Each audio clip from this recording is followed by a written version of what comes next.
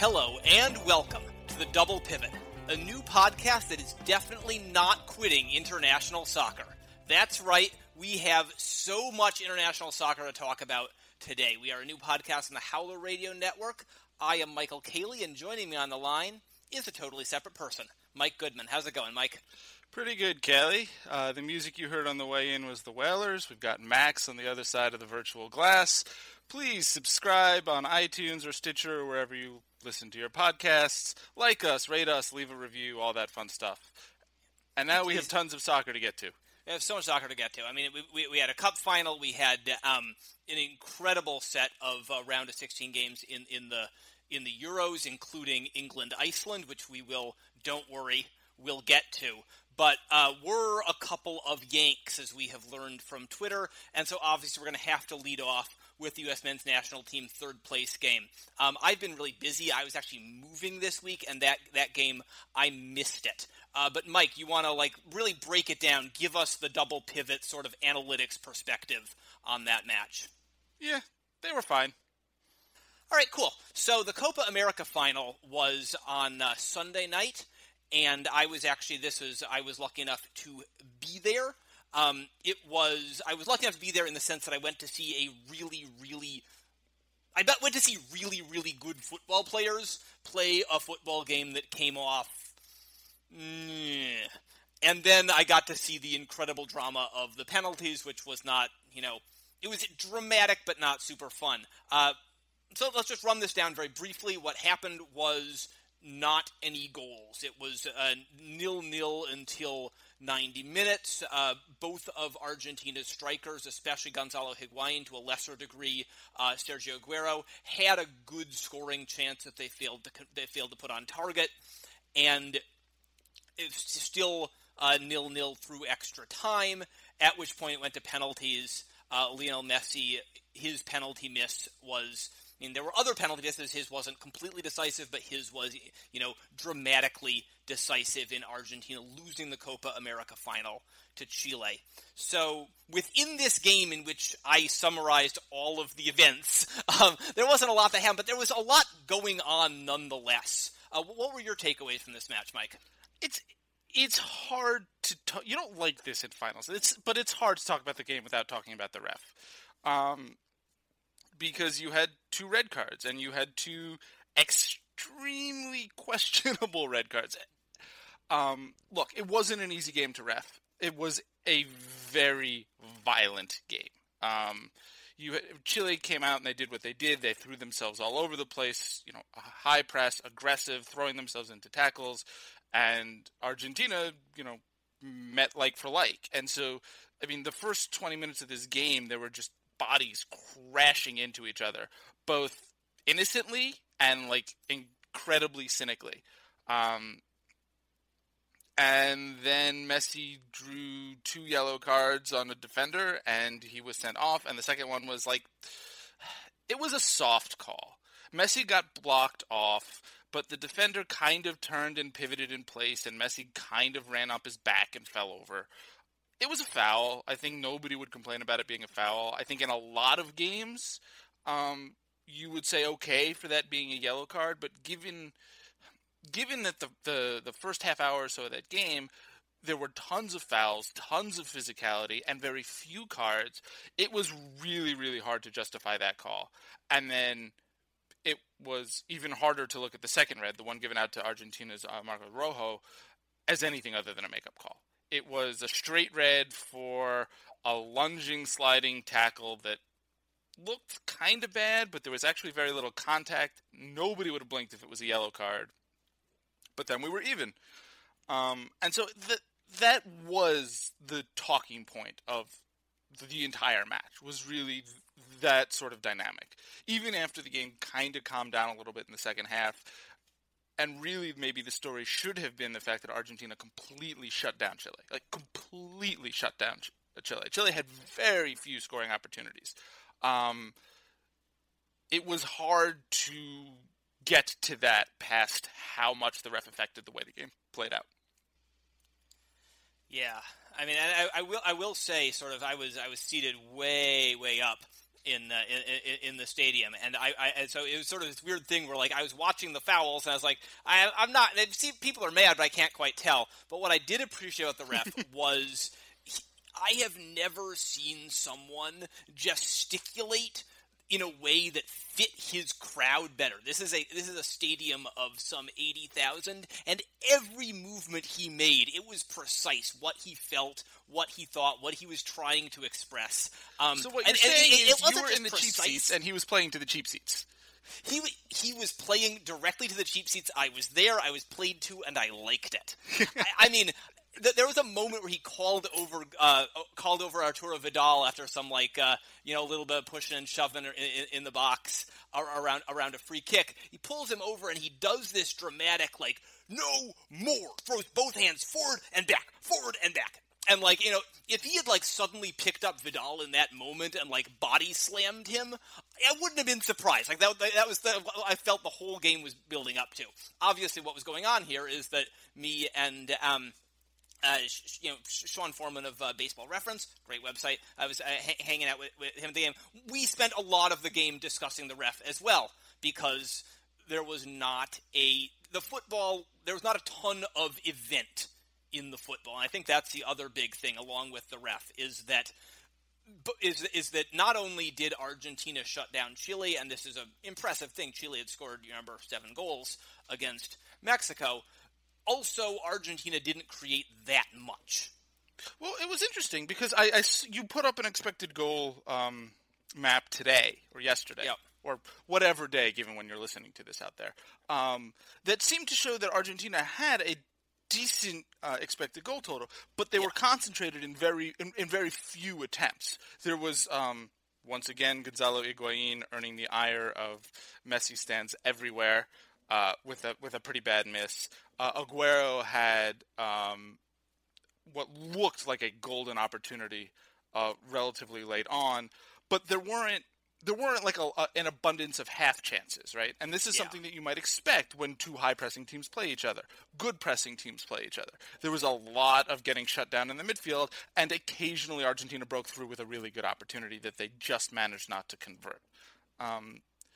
But we should also talk about the fact that the dynamic of the game changed on the hour mark pretty dramatically. Also, when Argentina subbed out Angel Di Maria, who probably didn't have much more than an hour in him anyway. He was coming off injury, but the way they decided to do it really impacted the last hour or so of the game. Yeah, because coming out of the red card to Rojo was very near the halftime mark.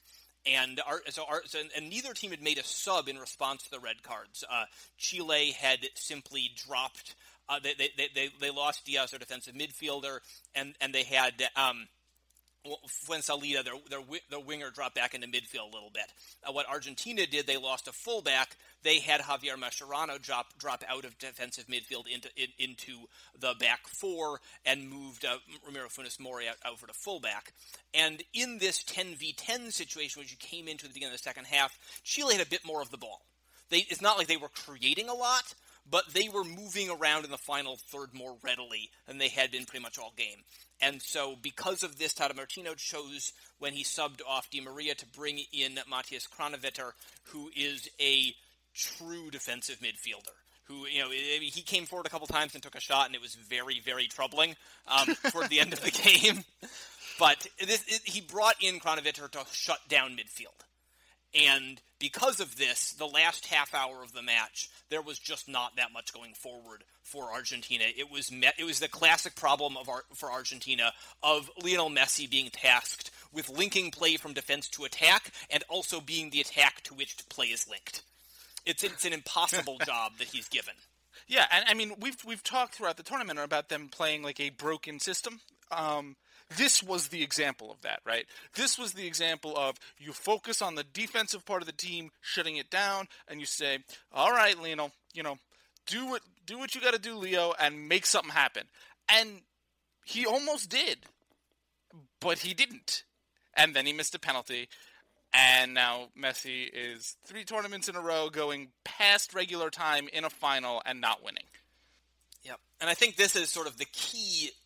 one of the keys to understanding this, and I think also one of the keys to understanding the Higuain thing, is this context. Because what Argentina have done, and this was not dissimilar to how they performed in I think this was a somewhat better match than they had in the last Copa America final, but it wasn't crazy dissimilar.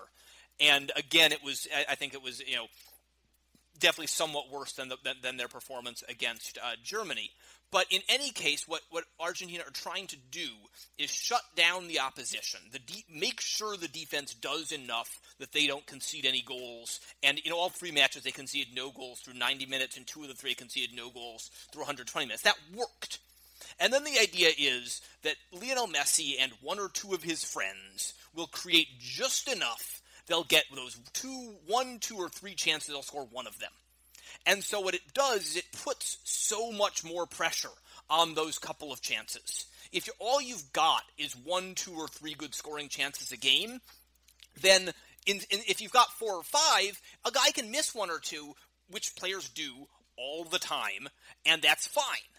But if you've only got 1 or 2 or 3, suddenly there's a huge amount of sort of narrative pressure and expectation on those chances. Argentina's plan is that those chances will be converted, and there's a very good chance that they won't.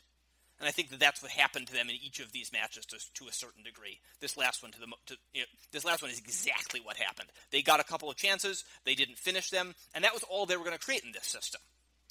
Now, it's hard for me to say whether that is a fault. Maybe that's just the best way Argentina should use their talent. Yeah. But when you have Messi, and defensively you have Mascherano, and you have good players... spectacular, we should say. Yeah, he was phenomenal. Also playing a large chunk of the game on a yellow card. Yep. When you have those players... shouldn't they be aiming higher? Should they be trying to play a system to play a way where they have more room for error? And maybe look, you look at the rest of this tournament where they blew teams out of the water. Maybe they do have room for error against good teams, and it's only, against not great teams, and it's only against the top opponents where they sort of shell up this way and fall back into this pattern. But you'd like to think that even against Chile, Argentina has such a talent gap, even with the injuries that they were dealing with coming into the final, that they have more room for error than, 3 good chances? Maybe only 2? There's not going to be an easy answer to that. And Leo says he's retiring anyway and that he's done with the Argentinian FA. So this might be an issue that we never have to deal with again. I suspect it seems like everybody in the world has been willing to just give Leo one giant backseat on this and been like, nah, you don't really mean it. You'll come around. Which doesn't really seem to be something that's afforded to the rest of the world. But I suspect we'll see him again, and I suspect we'll be having this kind of conversation again, too. Yep. Is that just, if you look at sort of who was on the bench, the Eric Lamela came into the game with 10 minutes remaining and started giving Messi another runner. Messi is running into packs of 4, 5, and 6 defenders, and he has maybe one runner helping him. Because, Ever Banega, what use he has isn't making those attacking runs out of midfield. Lucas Bilia is not making those attacking runs out of midfield. Bringing on Lamela for those last 10 minutes for Banega gave them someone else in front of him. They had Nicolas Gaitan as an option on the bench. He never came in. These are players that I think that would have been something more of a risk. It would have meant that you don't have 3 midfielders really sitting back. But I think it also would have given Messi opportunity to, pass and run, which would have been nice to see. Yeah. Well, and with that, we end Copa America for another indeterminate amount of years, depending on whether we do another Copa America Centenario or not. Yeah. I guess it wouldn't be a Centenario. It would just be North and South America combined for a super tournament for the heck of it. Exactly. They can just keep calling it Centenario. I mean, there are no rules. There are no rules. It's true. We're talking about FIFA. Football. There are no rules. Look, this was a fun tournament, right? Like, I think we had all these. There were all these worries about the beginning. Was it going to be great? Was it not going to be? It turned out to be a really entertaining tournament, I think, and one that the teams that stayed in it were invested in. And so, I mean, you can't ask for much more than that, right? Yep. And I mean, it's sort of weird that this tournament that was so fantastic and like really attacking, great finishing throughout, is going to be defined by a missed penalty. It's true. And just to say it for a minute, like, Messi is the greatest of all time, and the fact that his international team is set up weird does not change that. Yeah. And it's pretty. You can also very easily look at this and say Messi missed a penalty and Argentina did not pick him up. Vidal missed a penalty and Chile did pick him up. And so it goes, right? That's how tournaments work. But we have lots more soccer to get to, and we should flip over to the Euros.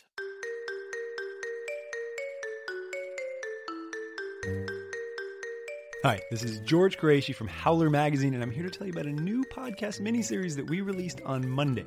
Here's the concept in one sentence. Anatol Yusuf, the actor who played gangster Meyer Lansky in Boardwalk Empire, tells the story of a different European championship in each episode. Now, the gangster part doesn't really matter, but this guy can narrate like you wouldn't believe. It's so good. Here's a sample.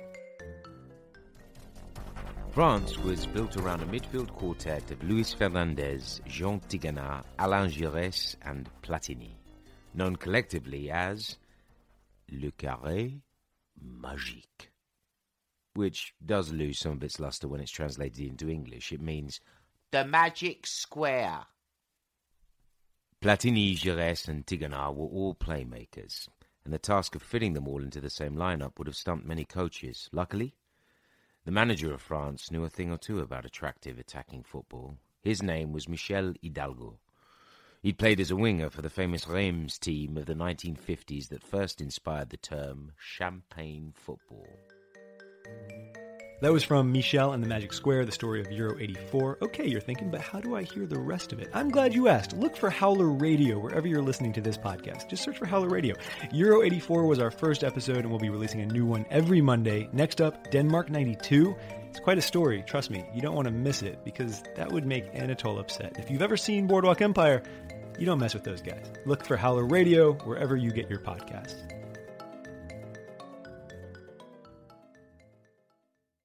Where do you want to start? So I was thinking that we would. I think that there's enough, like, just sort of coming up. Let's start with some of like the football questions and move on to the sort of more theological questions of whether sort of Icelandic fairies and elves are real. So I think we should start with what I thought was one of the more interesting sort of. It was one game we were looking forward to. It was a game that I remember I was talking to someone online, I think is a journalist based in Asia, who was saying that he stayed up until like 5 a.m. to watch this game, and then like the entire world, as we were watching on Twitter, turned against it. Croatia and Portugal played a game where there was, Portugal came out to break the game down, to make there not be football happening. Croatia did not respond all that well to it. And we had a very slow match that was determined with an extra time winner by Ricardo Quaresma for Portugal. They're going on. But it was interesting to see Portugal come out with a very specific plan.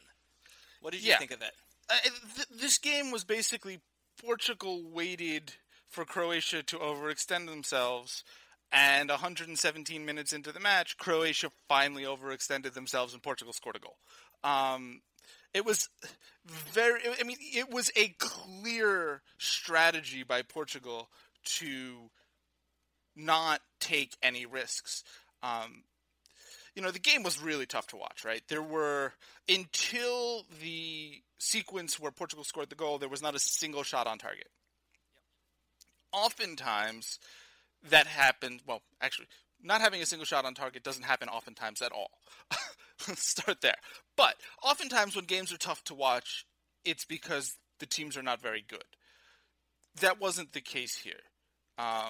This was one of those games that commentators will call cagey or tactical or, all sorts of euphemisms for boring, because both sides were rightly being cautious of the other side. And you saw it right at the end of the match, where Croatia's best opportunities, they really started pushing right at the end of the match, and they were able to push through even a very defensively organized Portugal, or not organized, defensively committed. Portugal still had some organization issues, despite their sort of emphasis on muddying up the game. But when Croatia really attempted to, they were able to fight their way through and threaten late. But at the same time, that's exactly why they conceded the goal. So it's almost like you can, as much as you want to fault these two teams for putting us through this match, for making us watch this thing, the end of that match really nicely showed why they were both, you can make an argument that they were both justified to approach it the way they did. Yep. And I think obviously, Portugal won, and that always helps. But I think it also shows that this was as we discussed in the previous podcast, we were very impressed with Croatia. And in particular, sort of the way that their system worked and the way that, they had leveraged their great central midfielders into a coherent, strong team. And what Portugal set out to do was to not let the central midfielders beat them unless there were a lot of numbers thrown forward along with them. Portugal, Fernando Santos made one important side brought in. It was, I think, Adrian Silva, and Silva basically sort of tried to make Luka Modric cry. Yeah, he brought him in for Joao Moutinho, who's much more of a creator, passer, and a playmaker. The other thing I think that it's probably important to point out is I didn't think the game was refereed poorly, but it was definitely refereed in a way that favored Portugal's approach. The ref was willing to allow a lot of contact, was willing to call fouls without breaking out the cards, especially early on, which meant that Portugal was able to really nip at the ankles of Croatia's midfield and really slow them down. Whereas a different ref, a ref with less tolerance, Portugal would have found it much harder to maintain that approach over 90 or 120 minutes. I don't necessarily fault the ref. I certainly don't fault Portugal, and I don't really necessarily fault the referee, right? What you want in a referee is consistency, and he was consistent. And Portugal did a very good job of taking every single darn inch that the ref would let them take. Yeah, and I thought it's also interesting. I've been a fan of this Portugal team. We've both sort of spoken highly of them. I thought it was interesting to see after a group stage, which I thought that for the most part they really just came out intact. That their sort of 4-4-2 was mostly attacking 4-4-2. We saw that they can take those tactics, make one sub, a few tweaks, and play a very defensive counterattacking game. I think that is a good sign for what Portugal can do, into the quarterfinals of this tournament. Yeah, Portugal's really interesting. We now have 4 games of Portugal, and they would not have gone through if there were not third-place teams going through. And the storyline surrounding them would have been Portugal disappoints again, despite both of us feeling like they played pretty well in the group stage.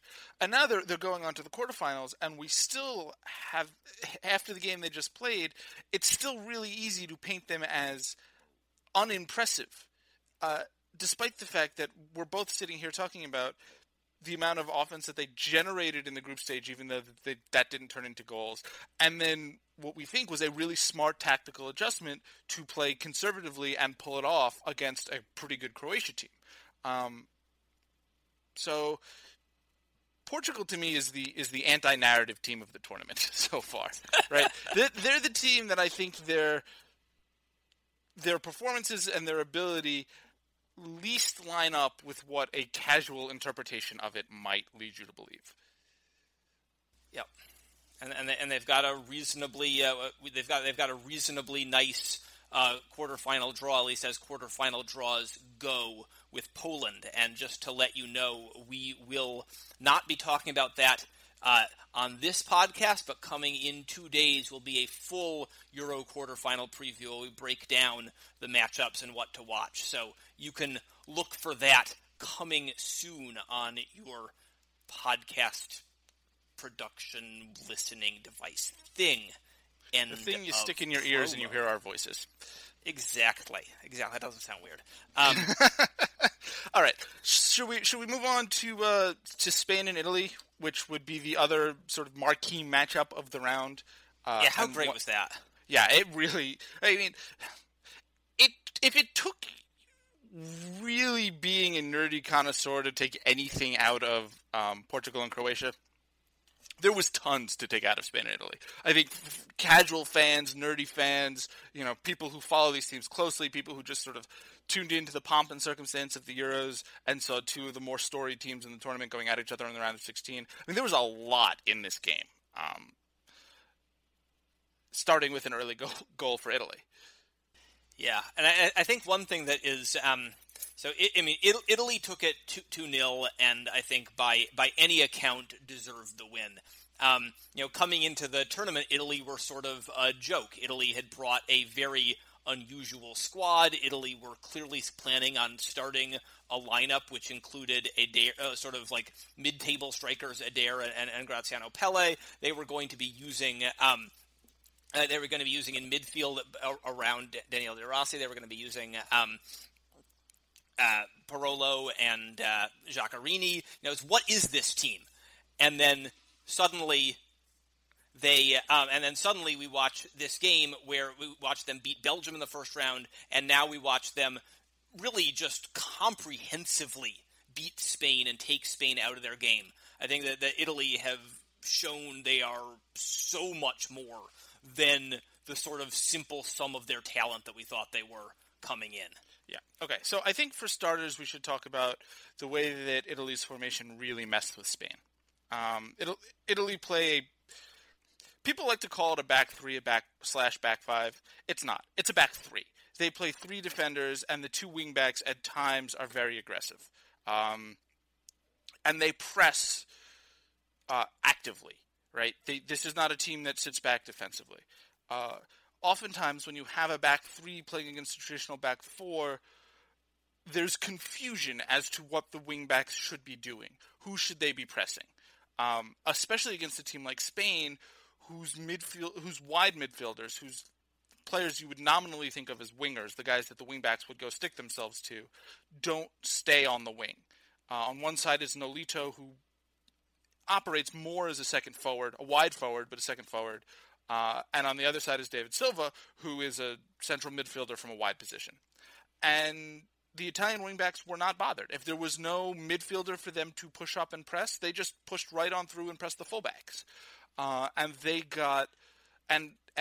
that allowed them to have one wingback pressuring the fullbacks and then to have both forwards cutting off the access to Sergio Busquets. Spain had a really hard time getting into their passing game. The angles and the lines that they usually would deal with weren't there. Now, a few numbers on that. Spain in the group stage were completing between 600 and 670 passes per game. Against Italy, completed only 468. They completed only 200 in the first half, and they completed over 300 in pretty much every other half of football that they'd played. What Italy did, the pressing style that Mike is describing, what it ended up doing was making sure that Spain couldn't even play their tiki-taka style. David De Gea played 16 long balls out of the back. He'd only played 20 in the 3 games combined before. So it was a completely different strategy. They couldn't find Busquets. Busquets became a relatively minor part of their possession game instead of a large part, and they ended up playing long balls, which I think ended up leading to one of the more unusual and interesting substitutions of the tournament, where Spain needing to win, needing to get ahead, needing to get back in the game, brought on a second center forward, Aduriz, and pulled Nolito. So they really had two big center forwards that they could lump the ball to, and that was what Spain was doing trying to beat Italy. Right. It was apparent very early on that Spain was going to have to change something. That the starting basic point of Italy's approach and Spain's approach, Italy was winning. And they needed to, and so they won that early tactical matchup and needed to force Spain to make an adjustment. So Spain brings on Aduriz, and it makes, you can absolutely make an argument, and on Twitter I actually thought, I proposed this fairly early in the first half, because when Italy is pushing up that high, they were leaving Spain the opportunity to lump the ball long and get in 3-versus-3 situations at the back. And there were flashes in the second half where that started to materialize. A couple of times you would have one of their three more attacking midfielders, either Fabregas, Iniesta, or Silva, with the ball at their feet, with Aduriz and the other forward. Morata. Yeah, with Aduriz and Morata in front of them, and three central defenders, and you're thinking, okay, this is a good situation developing for Spain. But they didn't execute quickly in those situations. And that's a product of what Spain's traditional approach is. So they would get into those 3-versus-3s, and instead of looking to capitalize them, they would then slow up and look to fall back into their possession game and create chances. And that just allowed Italy to get 9 men back behind the ball. And they were not able to then break Italy down from those situations. And it didn't work, right? They were not able to snap into that, go long, go fast, create shots against Italy before Italy gets settled. And so then they had more, and the other thing is, we talk about bringing on Aduriz as a second forward, but that's not quite what ended up happening. What ended up happening as much was Morata pushed out wide into the position that Nolito was subbed off on.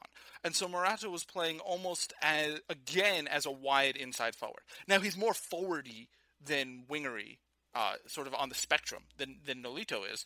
So you were sort of moving in that direction.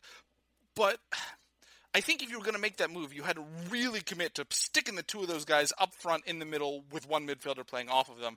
And I don't know whether Spain wanted to do that and they just weren't tactically in the moment able to change that drastically, or if they never really conceived of that substitution doing that to their shape and that format. But it clearly didn't make enough of a difference. Yep. And I would say the other thing that struck me as I was going through this game and sort of rewatching bits of it and looking at numbers is how readily Italy passed out of the back against Spain. And I think someone we were talking about this, and someone linked us an article in which Xavi talked about why it was always tough for him to play against Italy and against their back three system, because he said it's very hard for that forward line to press if you've got three center backs who are all reasonably good at distributing the ball with the ball at their feet, and 3 or 4 options with central midfielders and wing backs to pass to. And when we saw that happen, I think in this game completely, that Spain's forward line, there was no real forward press from Spain. That they were not able to break up possession in positions where you kind of expect a traditional sort of tiki-taka pressing team to do, break up those possessions, win the ball back, and recycle it. That just wasn't happening. And one thing I was thinking about a little bit, because to some degree that's the numbers, the numbers Italy have. But I think I was also thinking about the players that Spain are playing in their forward line. You have a Real Madrid Juventus striker. You have a Celta Vigo winger or wide forward, and you have a Manchester City attacking midfielder. You don't have a bunch of guys who've been playing in the same system together, and you don't have a bunch of guys who've been playing in pressing systems almost at all. And I think that what we saw was that Italy took advantage of a weakness in that personnel as well, to be able to pass through guys who they wouldn't expect to be that effective as that first pressing line for Spain. Yeah, I think that that's definitely part of what happened, and I think that the other part of it is that Spain just weren't able to. There's no plan B, even more offensively than offensively. There's no defensive plan B, right? And even if Spain would have considered dropping very deep, making life difficult for Italy to attack and then counterattacking, once Italy scored the early goal, that that approach was out the window anyway, because Italy would have been perfectly happy to not challenge if Spain sat deep, and we would have seen a very, which you would call a typical Italy performance, where they were perfectly happy to just sort of pass the ball around in their own half until the game was over. So even if Spain had wanted to do that, that was probably not an option that was on the table anymore. But yes, their press wasn't good. I don't know. I don't know what they could have done to improve it. And after the Adderley sub didn't work, there was nothing systemic as they pushed later in the game that made you think that they were getting closer to cracking it, right? They weren't able to tighten a noose of pressure in any real and meaningful way that you felt like there was any 5 or 10 or 15 minute stretch of the game where you said to yourself, Italy's in trouble here. That just never happened. Despite the fact that Buffon had to make a really big save late in the game. There was off a punt and a deflected headed clearance that just fell to Sergio Ramos. It wasn't, and you could argue that they were trying to do that if that had been what they were sort of doing for 20 minutes or whatever, but it never really was. And so, I mean, it seemed to me like a pretty comprehensive tactical victory for Italy. Yeah, and I think what's interesting about this, because they also had, I can't remember who it fell to, they also had a set-piece header that Buffon made a save on at the very end of the first half. Right. And that might have been PK. I think you're right. I think that was PK. I think it was the center backs. Yeah. And so I think one thing that's interesting here is the way in which randomness can affect football outcomes. And it didn't. One thing, so the round of 16, for the most part, the teams that won either deserved to win or didn't at all clearly deserve to lose. I'd say 6 of the 8 pretty clearly were deserved winners, and Switzerland, Poland, Wales, Northern Ireland, could go either way.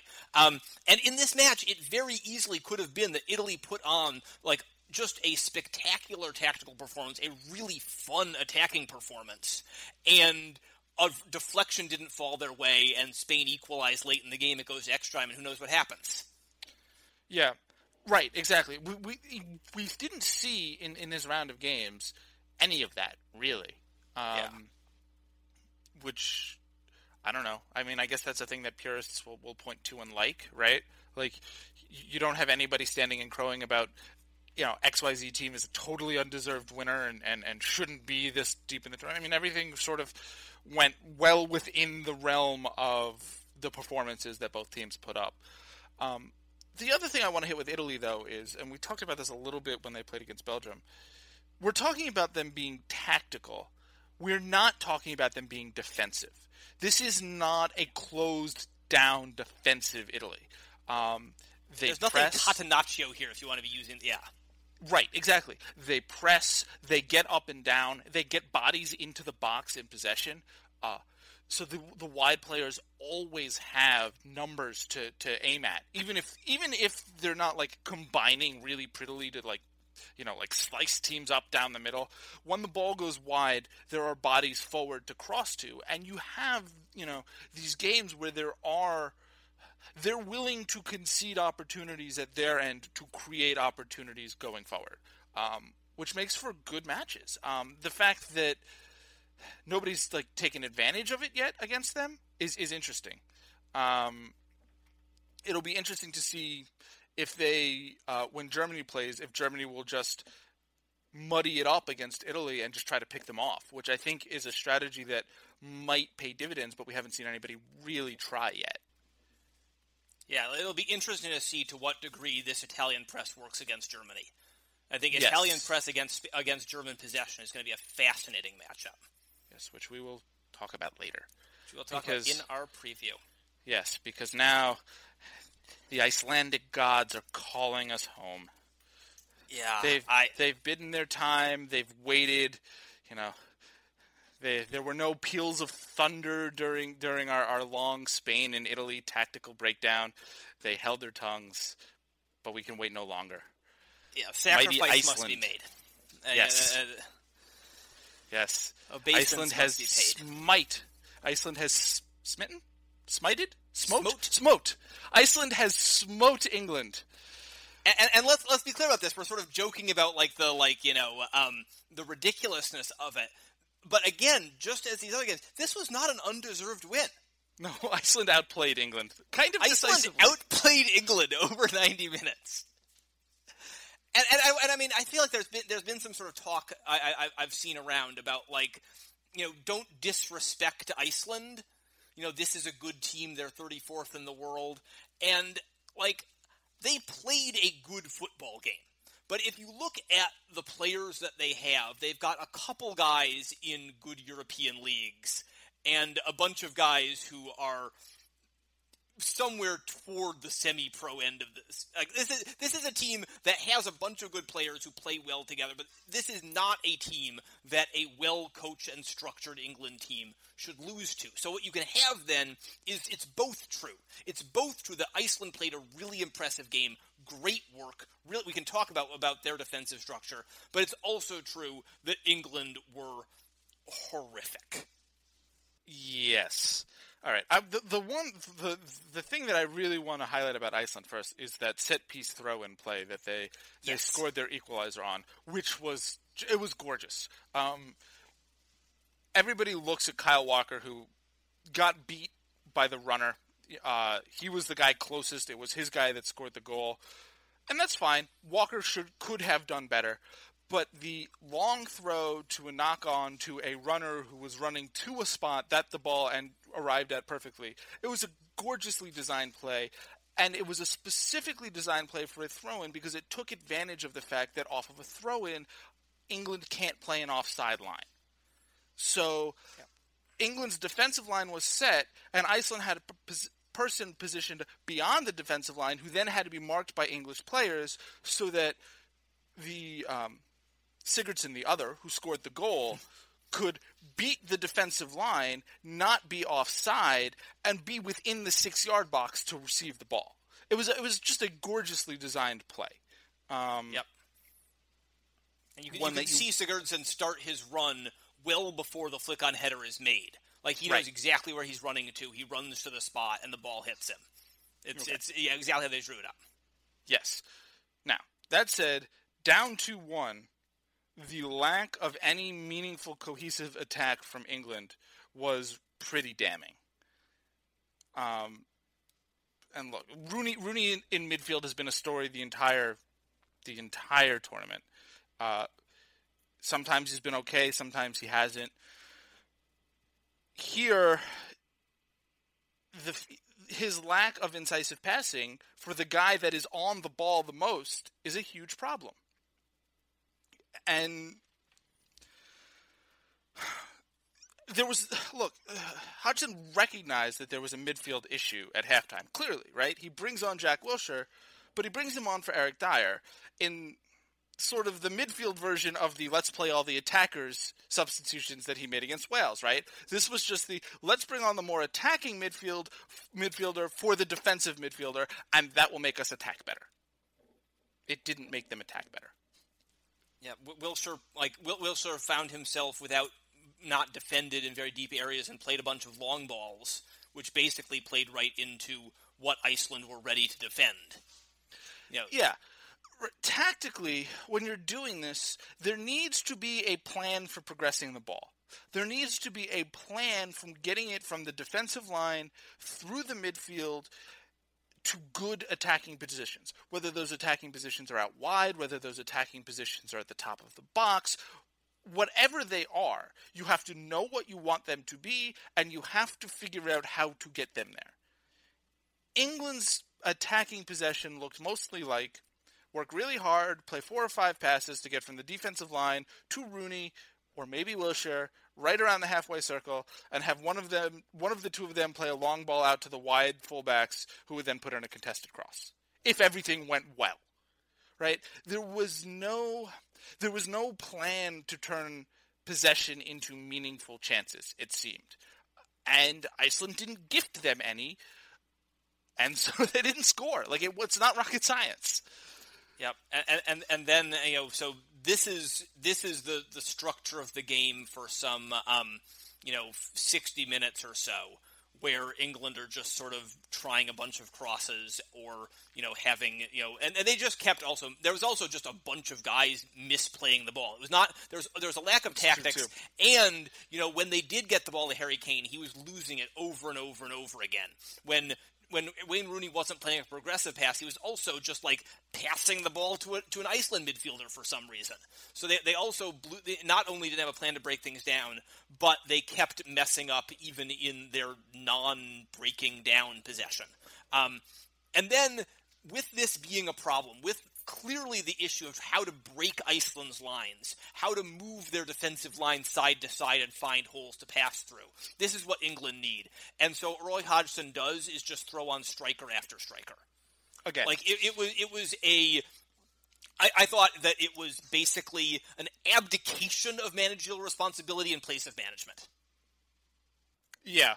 Look, you have still Henderson, Barkley, Lallana, Milner, none of whom got in the game, all of whom to varying degrees, either by on-ball or off-ball movement, are good at progressing the ball forward. None of them saw the field. And so you're left with sort of like, it is incredibly weird to shrug your shoulders and say, what did you expect when Iceland just beat England? But you watch that second half, and you watch the way England did and didn't play, and the subs that Hudson didn't or didn't choose to use, and you say, well, what do you expect the outcome to be? And you extrapolate backwards from that. If Hodgson doesn't have a plan for how do we improve the midfield progression of the ball, you have to wonder, how could he have imparted that plan to the players on the field, right? If he's not looking at it and saying, oh, clearly we need more, I don't know, Henderson carrying the ball forward, or clearly we need more Lallana cleverly moving into pockets of space, then it's hard to look at Jack Wilshere not moving into pockets of space and say the fault is on him for not carrying out instructions, when everything about the tournament seems to indicate that there weren't instructions to carry out. Now, I also want to make sure you don't go too far, right? Because England were clearly good enough in the group stages. They were clearly good enough against Russia, against Wales, and against Slovakia to create enough chances to win and be very good defensively. But the moment when they really needed to desperately break down a set and organized defense, they just couldn't. Yep. And the whole sort of structure fell apart by the. I mean, I think that there were moments in the second half where one man would be pressing the ball and other players would be off doing. There was no cohesion in the team. Like, it was early on. It's like, oh, these guys aren't quite working together.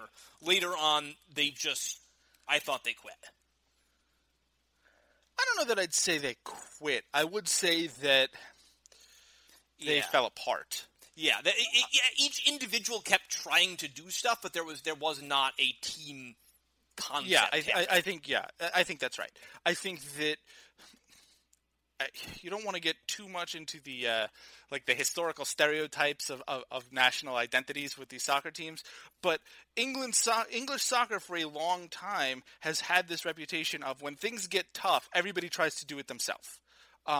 This was the knock on the Lampard and Gerrard generation, where in times of strife, they would just keep dropping deeper and deeper and deeper to take the ball and then try to do everything.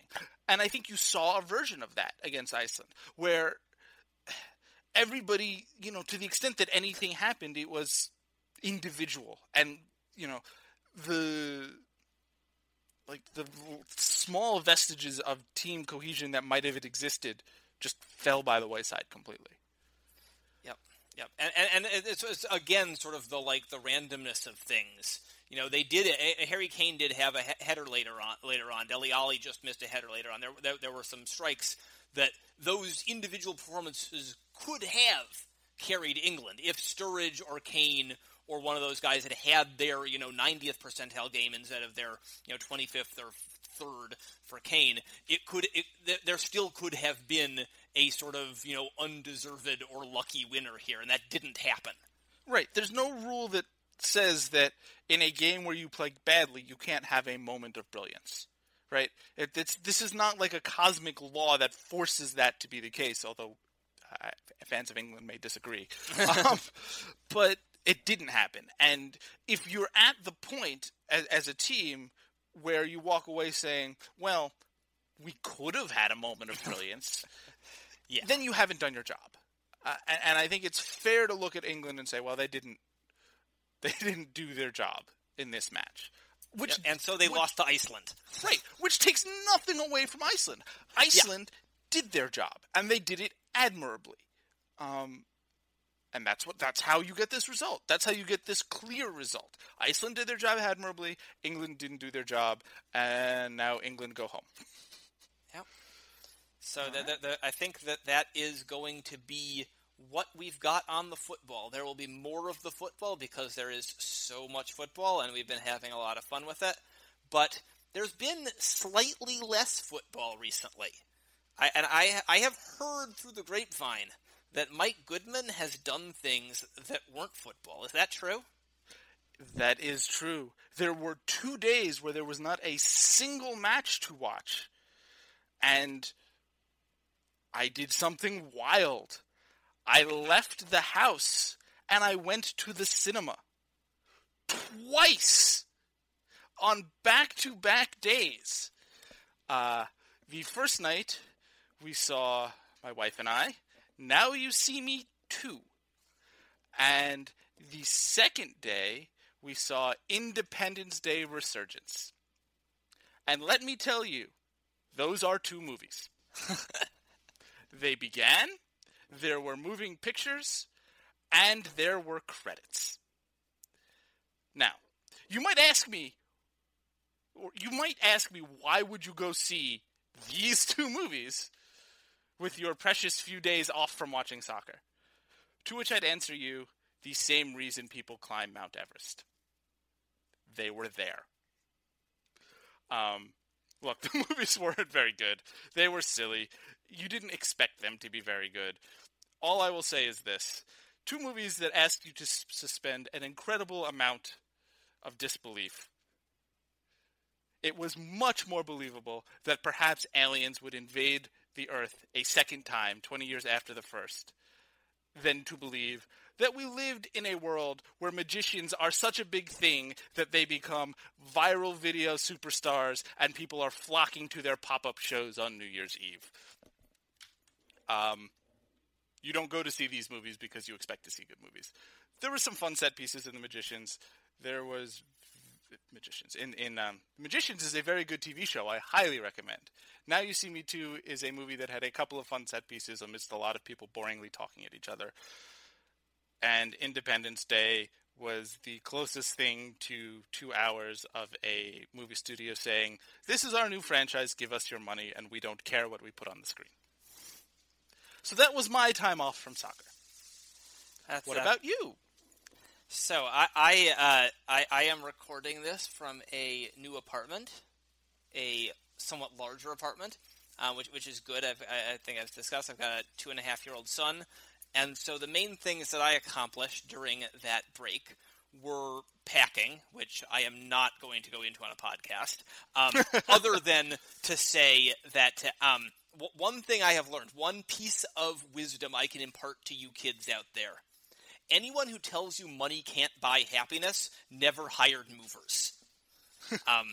This is so incredibly true. So the main thing I've been doing is dealing with the emotional reactions of a 2.5-year-old to moving, which are kind of interesting.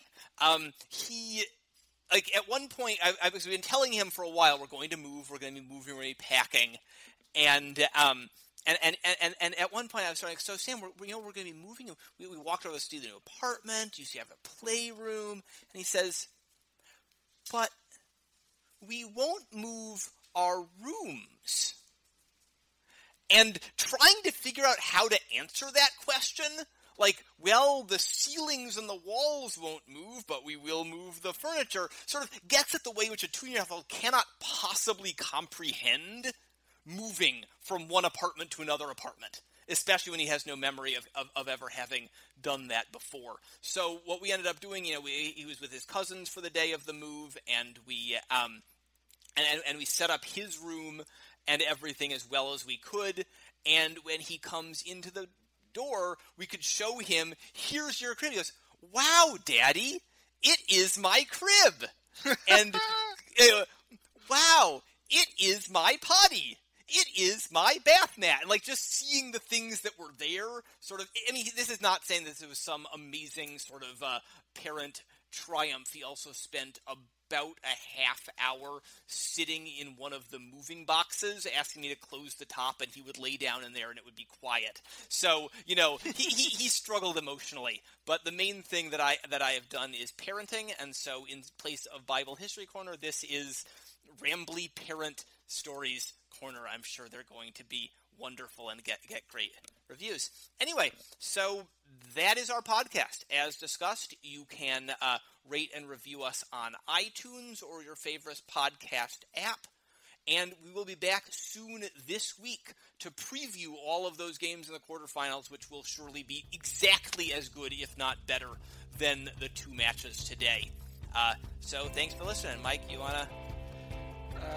Eventually I'll have a sign-off line, but until then, see you next time. Cheers.